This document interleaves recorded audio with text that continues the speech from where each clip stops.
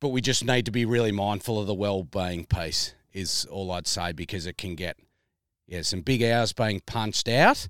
Yep, I just think the thing that reminds me, I've got a wife and kids at home, and I'll only get the opportunity to see my kids grow up once, and the farm will still be there. I'd like to acknowledge the Jirai Wurrung people, the people whose land we're recording this podcast on, and I'd like to extend my respects to your elders past, present and emerging.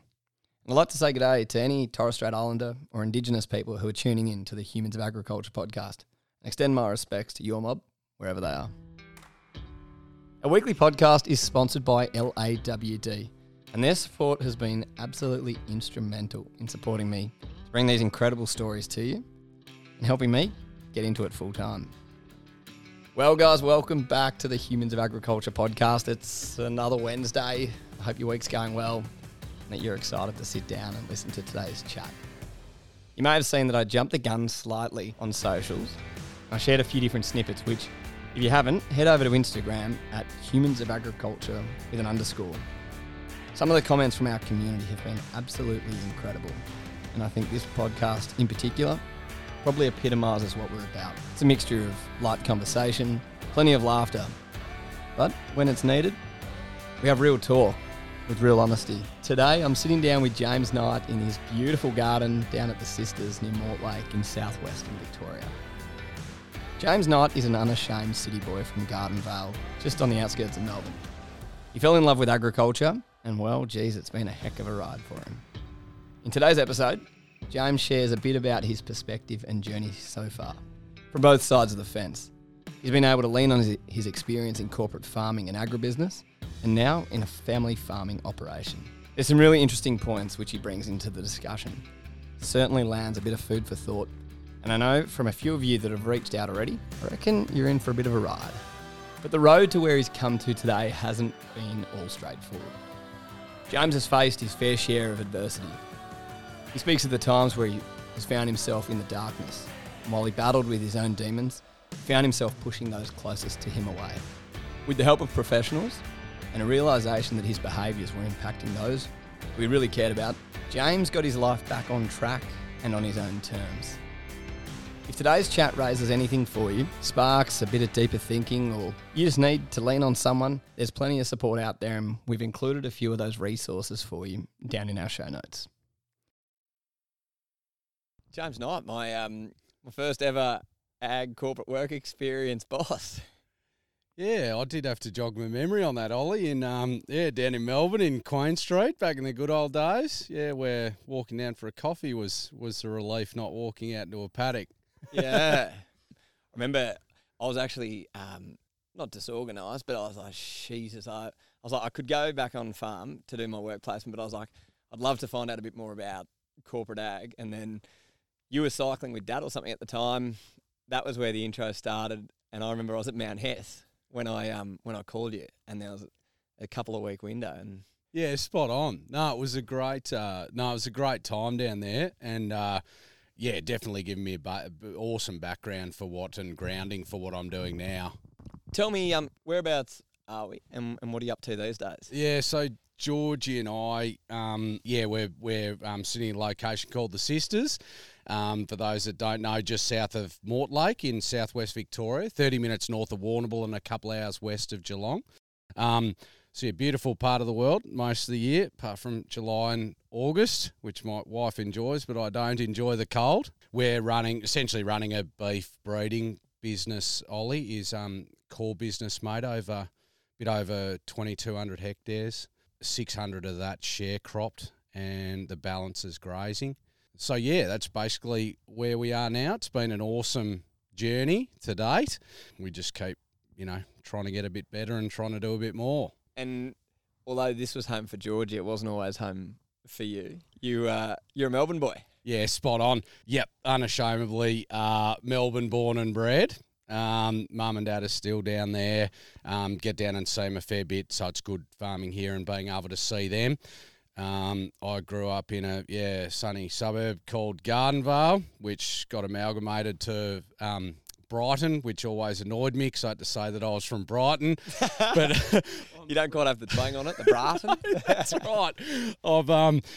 So I've ended up, I was, born on the concrete and just got a bug for ag really early on from a really young age. And all of that credit goes to my uncle and auntie, Ben and Pete Whitaker's up at Deniliquin. They got had a property up there.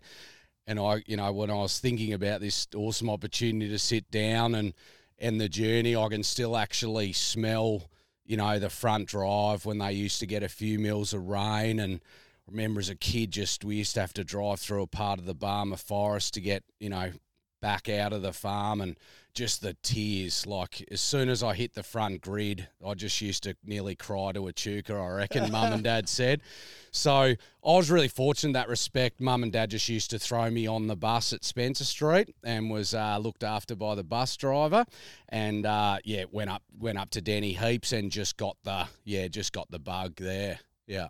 Sounds pretty similar to my experiences coming out of Sydney. I remember, and I feel like Mum would still reminisce on it today. I'd be leaving Sydney and I couldn't get on the plane quick enough.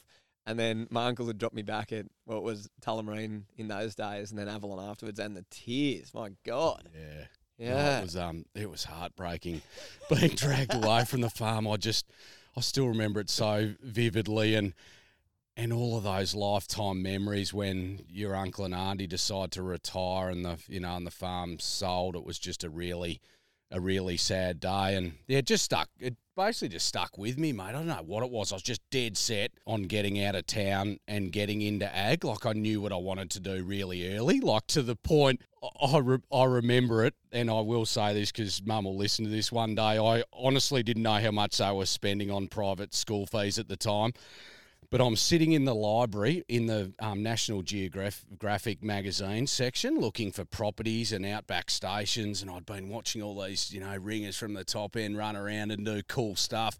So I decided to go home to Mum at the end of year 10 and tell her that I wanted to go to Brunette Downs, Jackarooing. Well, she didn't slap me, but it was close to. She said to me, "You will definitely finish school, and then once you finish school, you can do what you want to do. Get an education first, please." Yeah.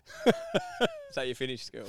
I did finish school, mate. I was very fortunate to go to a fantastic school in Melbourne. The parents nearly went destitute sending me to, and I'll be forever grateful for that. And I missed it a lot when I left. Went to a thing they called Schoolies, which is the most overrated week of my life. And I started jackarooing about a week later for a company by the name of TA Fields up at Carrathul, which once again, when I think about, and I'm harping on it, but the grounding and the learnings that I got, I just had a, hard but fair management crew. You did the things that needed to be done. The place was Mickey Mouse. We washed vehicles, did all those chores, worked hard but played really hard. Yeah, so that's where, and I probably spent, I spent whatever it was, as long as I could until the phone call probably came back from Mum saying, James, I think it's time you went and came back and went to uni. And I'm like, oh, Mum, but I can count sheep 4 wide now and they've bumped my pay rate accordingly. I think I want to stay. So, yeah, that was cool. That was jackarooing. Went back to Melbourne for uni, and unfortunately hated Melbourne again, having been born and bred, and I sort of claimed a fair bit of independence being up at Carrathul. So moved back in with the parents, or did you go to college? Mate, I did. I moved back in with the parents. It was tough. I think I did 2 years. Yeah, I did 2 years of uni down there at La Trobe, which was great. But then there was a large convoy of cars going to the University of England one day after a party that I was at, and I soon decided that that's where I wanted to be. So Mum and Dad kindly said, "Oh, we'll chip in a bit if you can find a job and pay your way." So I ended up at the University of New England, which, from a broad scale, out on farm learning point of view, they just had so many great operators and larger assets for us to look at, or larger businesses for us up there. Yeah, so I finished my uni degree up there, which was awesome. Yeah, and a heap of fun. I don't know how we passed. It was just, yeah, that whole, work hard, play hard was, well and truly entrenched up there as well. It sounds like your mum's been a fair influence on you. Yeah. Yeah, Mum's been great. Mum just taught me, values and morals, and I think just generally how to treat people. Couldn't have done it without her. She's a huge influence. Yeah, and I'll get emotional talking about it, sorry. No, you're right. You're getting me emotional, mate. And that finding your tribe, the mates you made, jackarooing, but then also being around people who are like-minded like you and out of the city lights of Melbourne, that would have been something that your parents would have loved seeing, wouldn't they? Yeah, I think so, mate. But I've got 2 young kids, and it must be a bit daunting when you send your kids off to, I was a long way away from home. And I was out in the country a lot, and, it can be a dangerous workplace at the best of times. So, yeah, I think they just encourage. I think they just knew I had a deep passion for ag, so were good enough to support it. Really, yeah, financially, and watching the clock go round at night, wondering where I was. Where's that message? Where is James today? That's right. No mobile phones back then either. No, I remember, mate, I had a long-term girlfriend at Carathorne. I used to sort of have to walk out of the Jackaroos quarters and stand on one foot and lick one finger with this silver flip phone to speak to her. So I do remember that, my first mobile. Yeah. Jeez, I'm sounding old. And very important. No, I didn't get my first iPhone until 2012. Yeah. Crazy. Oh, amazing. So that was the dream out of uni, to go back on farm, or did the University of New England start to give you a bit of a taste for what else was out there? Yeah, great question. I reflect on this a lot. It was like these uni books that still had the one-way plough on them and stuff like this. I sort of went through uni thinking that I wanted to be an agronomist, even though my uncle and auntie had a stud cattle business and cropping. I was like, well, I want to be an agronomist. And at that point in time, Ollie, that cropping space was reasonably sexy. Like, we had auto steer coming in, all this technology that was rolling out.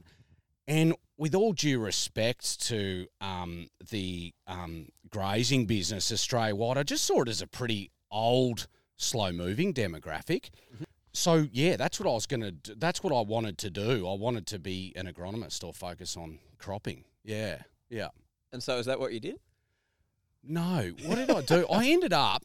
It was interesting, It wasn't that long ago, mate. It wasn't that long ago. I ended up... I did a bit of part-time work with the guys at TAFL, which was cool, helping out on holidays and stuff, had great networks there. I ended up back at Rice Research Australia at Jerilderie. So that business was breeding all the rice seed for the Australian rice industry, commercial rice, commercial cropping, and a small cattle herd. And just, once again, coming out of uni, or there's something ingrained in me, and it's still the same today, where I was looking for these businesses that had a clear vision or goals and direction as to where they were headed. Mm-hmm. So Rice Research had corporate structure as well. They're a subsidiary of Sunrise. They reported to a board, and just had some amazing people there, and more importantly, a great bloke by the name of Russell Ford, who was my boss there, even though I hate that term. I worked for a gentleman by the name of Russell Ford, and he was just the most fantastic guy, and taught me a hell of a lot, and more importantly, looked after me really well. So that's where I ended up for, that short stint. Yeah. That piece around vision, it's interesting for one of your first jobs out of uni. Like, how does a young fella come across this need for a business to have governance and structure and a vision? Where did that come from? It's a really good question. I suppose I was always a little business focused in ag. It was like, it's the business that really interests me. It's like, it's even through to today. If my life involved making sure ball floats are up the right way or we're sharpening barbed wire, I just couldn't think of anything worse. It's actually knowing where the business is, what our next move is, how we can strategically do things better that motivate me. So maybe it's always been there, mate. I don't know. And so the business vision, did you have this idea of what you wanted to do and the kind of steps once you, through Rice Research, got a taste of what agribusiness was like? Then did you start to see the pathway starting to develop and open up? Not really, because I was pretty young. Like, I was pretty young there, mate. I was straight out of uni, and then it was interesting, that next step, actually, because I rocked up to Russell one day and said, "Oh, look, there's an opportunity back in southwest Victoria on Georgie's family farm. I think I'm going to go back and give that a go." Yep. So that was another one of those businesses where I didn't really want to leave. I just saw an opportunity. Someone, I think at that time, was like, this could be my future. Like, this is where we could end up. Mm-hmm. And no disrespect to my father-in-law, but he just wasn't ready. He just wasn't ready for the next generation at that point in time. And it also has had some stuff going on in his life that, had been hard to deal with. So just wasn't the right timing. But when I realised that was going to end, like what I thought was going to be the future in southwest Victoria, it was really, really dark. Yeah. Like, it was a really interesting point in time. I thought I was letting the whole family down by leaving. They all wanted me to stay and give it a go. Mm-hmm. And I just got to a point, mate, where it was really dark, and I was a bad person through that. If I look, I don't think people realise until they've been that dark that you actually don't mean to hurt the people around you. It's just that it's all about self-preservation at that point in time and actually getting through to the sun coming up the following morning, because sometimes you actually don't think it is going to. Most of the time, you don't think it's going to. So, I was going out with Georgie, my wife at the time. I basically just went walkabout. I was drinking heavily. My family didn't know where I was. Georgie didn't know where I was. It was just a really just a really complicated time in my life. The turning point for me was, mate, that once I realised and woke up to how I was affecting the closest people around me, and I was so fortunate that none of them left me, like they were all still there, even though I wasn't answering the phone, et cetera, or let them know where I was.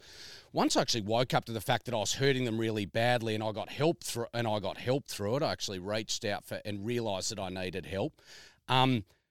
Biggest learning was, it was like your family and Georgie and those closest people to you are just the most important people in your life, like be all and end all. So yeah, sorry, it was just something I told you nothing was off the record. So it was just an interesting time of my life, mate. Yeah. And what age were you at this stage? Mate, I'm turning 40. You're better at maths than me. I'm turning 40 this year. It was about 2006 or 7. Okay. Yeah. So it was a while ago. 26. Yeah, there you go. Mid-20s. Yeah. Yeah, thanks. Plus or minus a few. And so that time, realising that, maybe there wasn't a space for you here at that point in time, like a feeling of loss. But then kind of waking up to that and actually dealing with it. What were the next steps from there? And how did you actually then start to put one foot in front of the other? Yeah, it was interesting. Well, I got help. I saw this beautiful lady in Melbourne who just talked me through it. and made me realise the impact I was having. That was definitely the thing, Ollie, that got me out of it. Realising that I was having a really negative impact on other people and hurting them immensely. Mm-hmm. So the next steps, mate, were building the confidence again to actually go back out into the workforce. Really, I knew I wanted to be an ag, but I had to sort of rock up to an interview or start having a look around while the motivation's low. The confidence is really low. This job, I came across this job with a company by the name of Warrakiri Cropping. It was a large cropping business, So I sort of, Mum, once again, speaking to her a lot, and she said, well, I know you're not really up for it, but just rock up to the interview and have a listen and put your best foot forward. Well, I went to that interview with that farm manager, and I was just blown away at the business side of this cropping business. The KPIs, the metrics, the return on investment hurdles, all this stuff. And I got a bit energised, and they thought I was really good, but I'd never been flatter in life. And I took that role. Yeah. So that was the next step. Yeah. Was that on farm? Was, mate. Yeah, it was down in southwest Victoria. Near a place called Streatham. Yeah, so not far north of here. Yeah. With Warrakiri Cropping. I think I ended up, might have been there for 4 or 5 years or something. Yeah, on farm as assistant manager. It was cool. Really, great business. Yeah. Shows that I wasn't a very good listener. Hi, I'm Pia, horticulture and sugar analyst at Rabobank, and I'm here to share our latest insights on Australia's vegetable market. Did you know in 2023, Australia produced over $5.8 billion worth of vegetables, though only 4.3% of this was exported? Like many other countries, the Australian vegetable industry relies mostly on its domestic market. In fact, only 7% of global vegetables produced are traded between countries. But we are starting to see that trend change. Global trade is growing at a faster rate than production, and countries with low-cost production are seeing the highest growth rates. You can learn more about trends in the vegetable market on our latest Rabo Research Australia podcast, Mapping World Vegetable Trade, or reach out to me via the Rabobank Australia social media channels to learn more. I'm sure that would have come up back when Yeah. They brought me into the office because maybe I had some grounding on the tools, mate. I don't know. Yeah. How was that progression, going from the paddock into the office? And obviously, by this stage, you're well and truly a country kid and had found his roots, and getting convinced to come into Melbourne. Bloody hell, they must have sold a story. It was another really, for me, maybe not all the listeners, but for me, another really interesting step. The corporate business decides they'll sell the farm.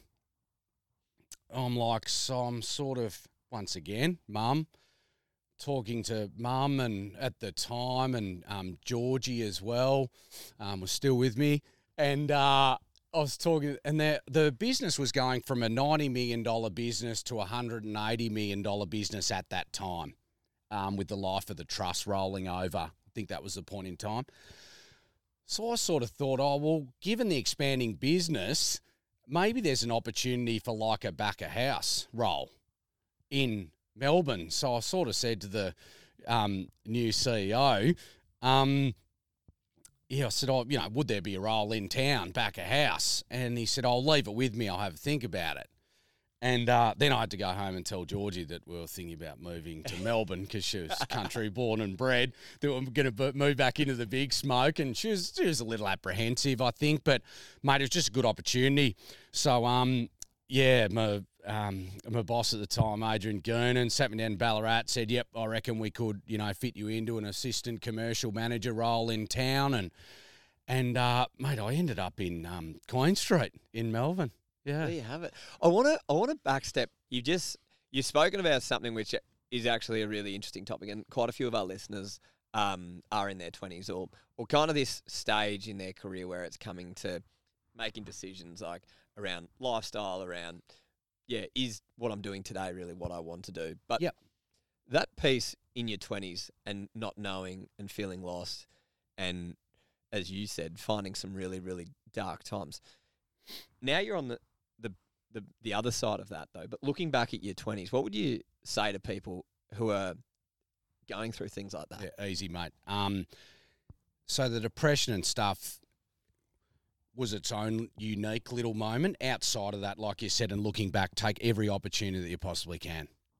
Weigh them up, like positives, negatives, and the interests in that role.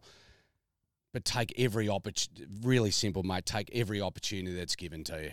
Yeah. And don't worry about sitting still for too long? No. Look, I haven't been someone that's been in those roles for 1 or 2 years at a time. They've been 4 or 5 years, each of those steps. So no, I'm not a job hopper or whatever they may term it.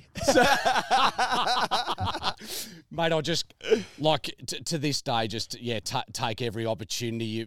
You build such good relationship with people, you don't know where it might take you. Yeah. And so you well and truly found your feet in at Warrakirri, worked your way up to the operations manager, dealing with. Well, can you run us through back then, like how many farmers were you dealing with? What was a day for you like? Yeah, what spot on. I reckon I came in assistant commercial manager, got a good grounding there, mate, thrown in the deep end. Like it was just, people used to say, farmers used to say, I've had a big day. I was like, you should try sitting at your desk from 7:30, 8 o'clock till 6 o'clock, just in the pressure cooker down here, mate. Like I'd much rather be on a boom spray, I can guarantee you. But great, thrown in at the deep end. Systems, processes, $1 spent for $3 return. It was pretty full on. But really, my role, and they made it reasonably clear when I went in that I was going to be a conduit between farm staff and the corporate function or the office. Right in the middle, the wedge. Yeah, and it wasn't. And it was reasonably simple at times, mate, where you had an accounting staff member say, I'm not getting much uptake from so-and-so. They've given me absolute donuts, but they're ringing on the 20th of May or something when they've been seeding for a month, or they're in the middle of a big spray program, or it was just actually getting that understanding in the office as what was going on outside. And then, got offered the opportunity as ops manager halfway through. At that time, mate, ballpark figures, 70, 80,000 hectares of crop in. Farms, I'll just broadly say, farms from the Wimmera in Victoria through to Dalby in Queensland, 2 farms in WA, and a business that was expanding quite rapidly as far as land acquisitions. So a busy time. 55 or 60 contractor service agreements in place that I had to manage, workplace health and safety committees, plant and equipment investment committees, grain marketing. It was just a plethora of stuff, basically. Yeah. But just an awesome grounding for basically anything you wanted to do from there on in. Yeah. And mate, in the business inception was in 1996. It had one Australian investor, wasn't complicated. They knew agriculture. It was just a genuinely good business with a track record. Yeah. And then fast forwarding that onto how you've ended up here. That the phone call nearly 9 or 10 years later after initially leaving here and heading off on that Warrakirri journey. Yeah. How did it come about? Oh, well, it's quite simple, actually, Ollie. We were sitting at home and Georgie's like, I'm keen to go back to the farm. Reckon Dad needs a hand. I'd like to have a crack at it, basically. Georgie was a driver and I was just a bit like, family farming, assets, intergenerational succession and everything that's going to come with this. But, I think Georgie was going, yeah. Whether I was coming with her or not, I think she was headed bush. So, yeah, away we went. I resigned. It was a very sad day because I would have never left. I would have never left Warrakirri. It was just a great business. There's the plug, guys, but it's real. They're a great family, and they're still doing great things. I've got a good relationship with quite a few of them still. So yeah, came back to Southwest Victoria and yeah, dealt with all of the joys that family farming assets come with. Can I? Definitely on this, I want to know. So you hear the story of city girl meets country boy. She ends up moving to the country. City boy meets country girl. You go back and you start working for Georgie's dad. What were you think? Like, what were you thinking? Is what I was going to say. It's amazing. But I say, what were you thinking in terms of? Yeah, you're going to work for your in-laws. Yeah, it's a really good point. The benefit I had here, Ollie, was that the things that were really going to motivate me and drive me, Bruce was willing to give up straight away. He was done with paying bills, the office function, and running the business. So I knew that.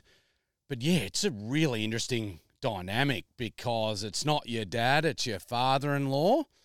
I knew that we'd probably think really differently, and we still do. Like, it's just hard. Like, I still find it hard today. Like, it's just, yeah, he can be very detailed, and as the business is growing so much, I'm getting bigger picture every day. So, and just stamping out some of those cultural things too, Ollie, just the non-evidence-based sort of things without being critical that were going on, trying to stamp some of them out early. It was tough, and full credit to Georgie. Like, she just manages that side of things, really well, and makes my life a lot easier. Yeah, yeah. So how does the roles look for between yourself and Georgie and Bruce now? Yeah. So Bruce is, there's plenty of things that I'd never get round to doing if it wasn't for Bruce. So yeah, it's amazing. And he's got his truck that he does a whole lot of stuff for us. So yeah, he's an asset to the business, but doesn't do a lot operationally, but he's really handy. Georgie, oh mate, she's just a rock. I'm an extrovert, as you guys would have all suddenly realised. Love to talk. You know how I'm feeling, so I wear it on my sleeve. Georgie's an introvert. Sometimes you got to shake her to actually find out whether she's okay. But Ollie, just that support and that home function. And I'm not sounding like I'm not saying this in bad taste or anything, but just having a meal, no matter what time of night it is, I get home, having her there for the kids, being able to call on her to do stuff around the farm when I'm under the pump. She's integral, mate. Yeah. Tell me about when you guys, it wasn't long after you moved home and you managed to find yourself a bit of media, but behind the media was a little award. Yourself and Georgie decided to enter a competition and come out on top. Yeah. So fashions on the field. That's right. That was Georgie at Jerilderie in whatever year. We came back. I was pretty keen, mate, to run this business as a business. I didn't want to be another farmer driving around thinking that they were busy, focusing on the wrong things. So we put an advisory board in place. We put systems and processes in place that I think are comparable to what, you would have had the insight to at Queen Street. That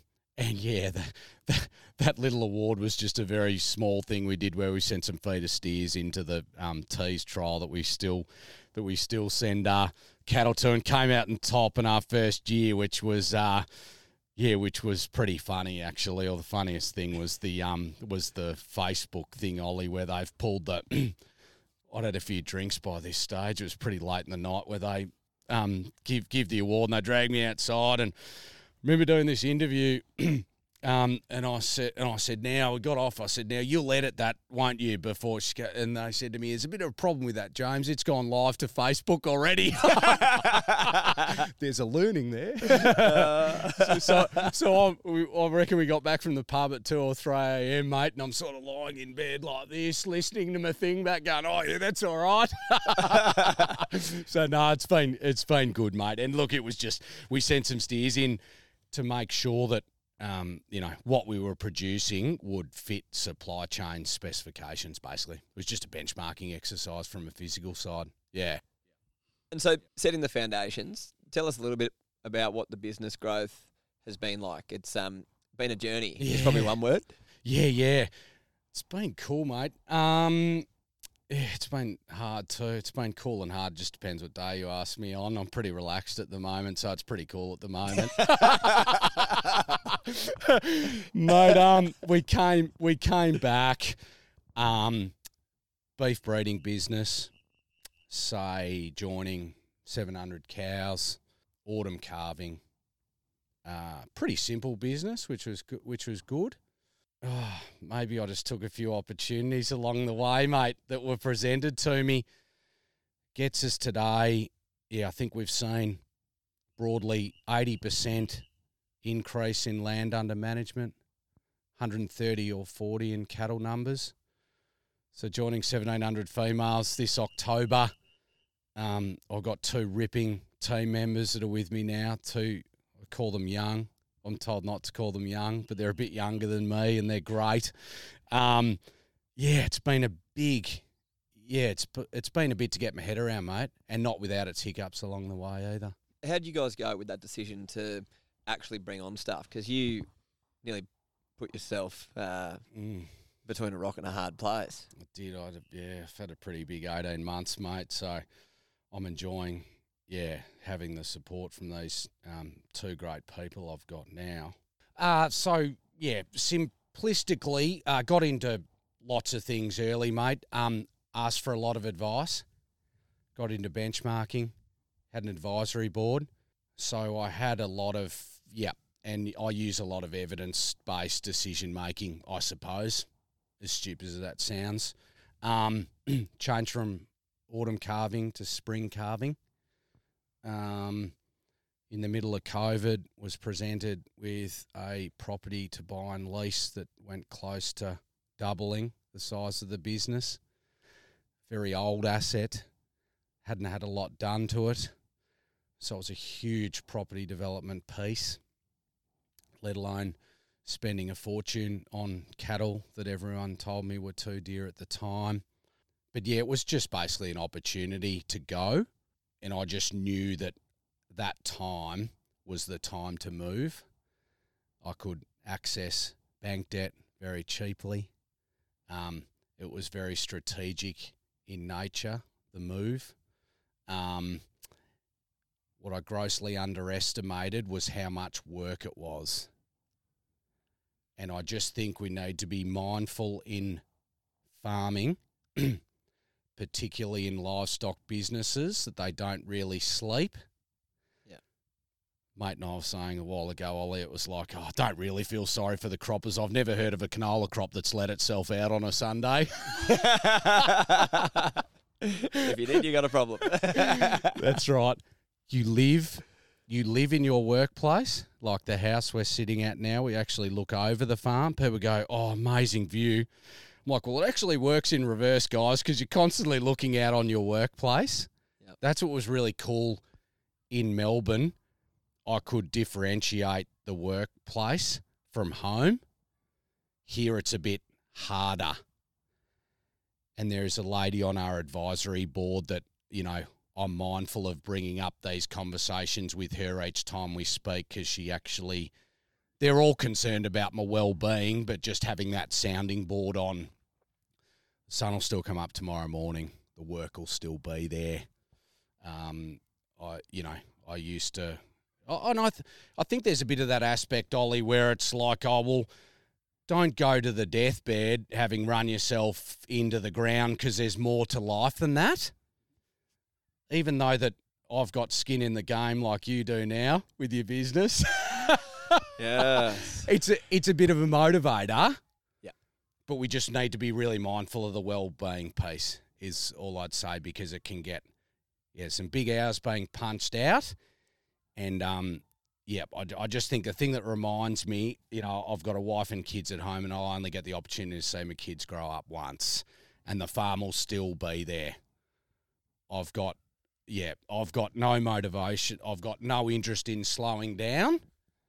I just think over the last 18 months on that particular acquisition, I've just had some reasonably dark and times to reflect on that piece in farming.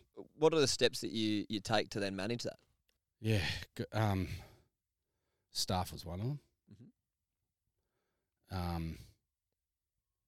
That was definitely one of them. People bang on about, DSEs per labour unit and stuff. I was like, well, I'm actually going to burn out at the rate I'm going, and farming's not really sexy anymore for me. Sexy's not the right term. Farming's just become a grind, and it shouldn't be. There were too many days where I was like, oh, this is hard work, instead of having more days of like, this is pretty cool, like we're doing well. So staff was one of them, and just it's more a mental thing, Ollie. I think the steps, it's more a mindset change. It's more front of mind now than what it was. But with that said, I'm still young enough to be working hard, so I don't really want to slow down that much, and I'm really proud of where we've got to date. And I was saying earlier, great mate, G'day, Richard Post from Glen Avon Angus at Gyra. There's your plug, big fella. Posty, Loyal listener. Yeah, that's right. Should be now. We hope so. Posty, hello. You there, mate? You better be listening. Posty said to me once on the phone, I reach out to a lot of people, sounding boards and good friends. He said to me, Nida, if you weren't sort of half swimming or challenged, I reckon you'd be bored. And maybe there's a little bit of that, Ollie. Don't mind sitting on the edge and pushing myself a bit. But, couldn't be prouder, mate. It's a good, we're in a really good space. And I think we've been through a really interesting period of ag over the last couple of years. Low interest rates, high commodity markets, it just felt right for me to go when we went. What's the next step? So what's making you optimistic about the future of Aussie Ag and in particular your business? I've always been optimistic about Aussie Ag, and it's mainly around the clean, green, transparent image that we've got to global or wider markets, even domestic markets. We need to defend that, I think. We can go off on a huge tangent and talk about carbon and carbon neutrality and other things that we're looking at. But I'm bullish and optimistic looking forward. But we need to defend that space, in my opinion. But we also need to be mindful that we're not taking our eye off the key production, key production metrics or whatever, and that we're still profitable, producing enough kilos of meat per hectare, et cetera, which has been my main focus currently, mate. It's like I'm done my due diligence on this and that, but I just need to make sure that we're still keeping things simple and we're still doing things well. Yeah. I want to ask you a question, but is there anything else that you wanted to cover or add at this stage? Not really. It's just that journey hasn't been about Georgie and I. It's just all these awesome people that we work with. Like, if it wasn't for all of them and the people that we've surrounded ourselves with, we just wouldn't have got to where we are today. And we're a blimp on the radar compared to a lot of ag businesses in Australia. But we've just got the most fantastic people that do stuff for us. And I have this thing that I do a lot, and I actually thank service providers for their work. Sometimes you're confronted with like this service provider. There's actually silence on the other end of the phone when you thank them for their work, but it's like they don't like Jack doesn't have to come out and do my spreading or like do these, projects for me. Like, oh mate doesn't have to, be my main service provider for it. It just doesn't. Maybe it's just mum coming through again. Like, just thank people for their work. Like, and I think I was just from the outset, I was like, I just need to surround myself with people that have differing skill sets to me. I'm never going to be good at everything, especially managing, a business of a certain scale. So, yeah, surround yourself by good people. Yeah. Well, that flows on well. 2 questions to wrap up. First one being advice to Year 10 students. I know you're an avid listener of the This old podcast. chestnut. Why they should consider a career in agriculture. That's the one. Mate, I think I covered off on it earlier. Take every opportunity that's presented to you. There's probably not a heap of them in Year 10, but they start to flow thick and fast once you leave school and, present yourself as a good person. As far as agriculture, like what other industry can you work in where it is, plants, animals, it's just a whole supply chain. It's just such a dynamic. You can be involved in so many different things. And it's pretty fast paced too. And, I think I use the word dynamic, but there's a lot going on. So yeah, I just can't think of another career where you get that many different opportunities to sit in different roles that are all playing an integral piece in actually getting food onto people's plates. Yeah, it's just, I don't know. I just reckon it's a really cool space that has changed a lot since I was sitting back at uni thinking that I needed to be an agronomist because tech and auto steer was really cool. Like I'm now in a livestock business where we're running we're running electric fencing, water monitoring, weather, all off my phone, and the farm's 90 k's away. Like it's just things are moving really quickly and the industry is screaming out for educated, good people to run assets that are becoming larger. So the opportunities in ag are endless if you're sitting there in Year 10 wondering about, just dip your toe in the water. Yeah. There we go. One last question, which is a new one, which mate. I'm bringing in, and it's Great. actually just you answer it with a question. For a future guest, don't know who it is yet. What's a question you'd like me to ask them? Oh, my God, Ollie. This is your job. Mate, it's a chance to throw something you're curious about now on the table or anything. I won't frame this very well, Ollie. You can frame it. But I'm always interested in asking people, if you were in my position or whoever's position, like in my case, you're a 40-year-old busted ass beef farmer at the Sisters. What would you be focusing on? What would your focuses be for me over the next 5 or 10 years? That's something at all. I don't think I've answered that very well. This is your job, mate. So you're wanting me to ask someone, if they were James, 40 years old, farming at the Sisters, what should he be thinking about in the next 5 years? That's right. Yeah. Okay. It's not a very good question, is it? We can come up with another one if you want. I think I have to get back to you on that one, mate. Well, It's Friday, isn't it? bloody oath it is. Brain's cooked. Office day too.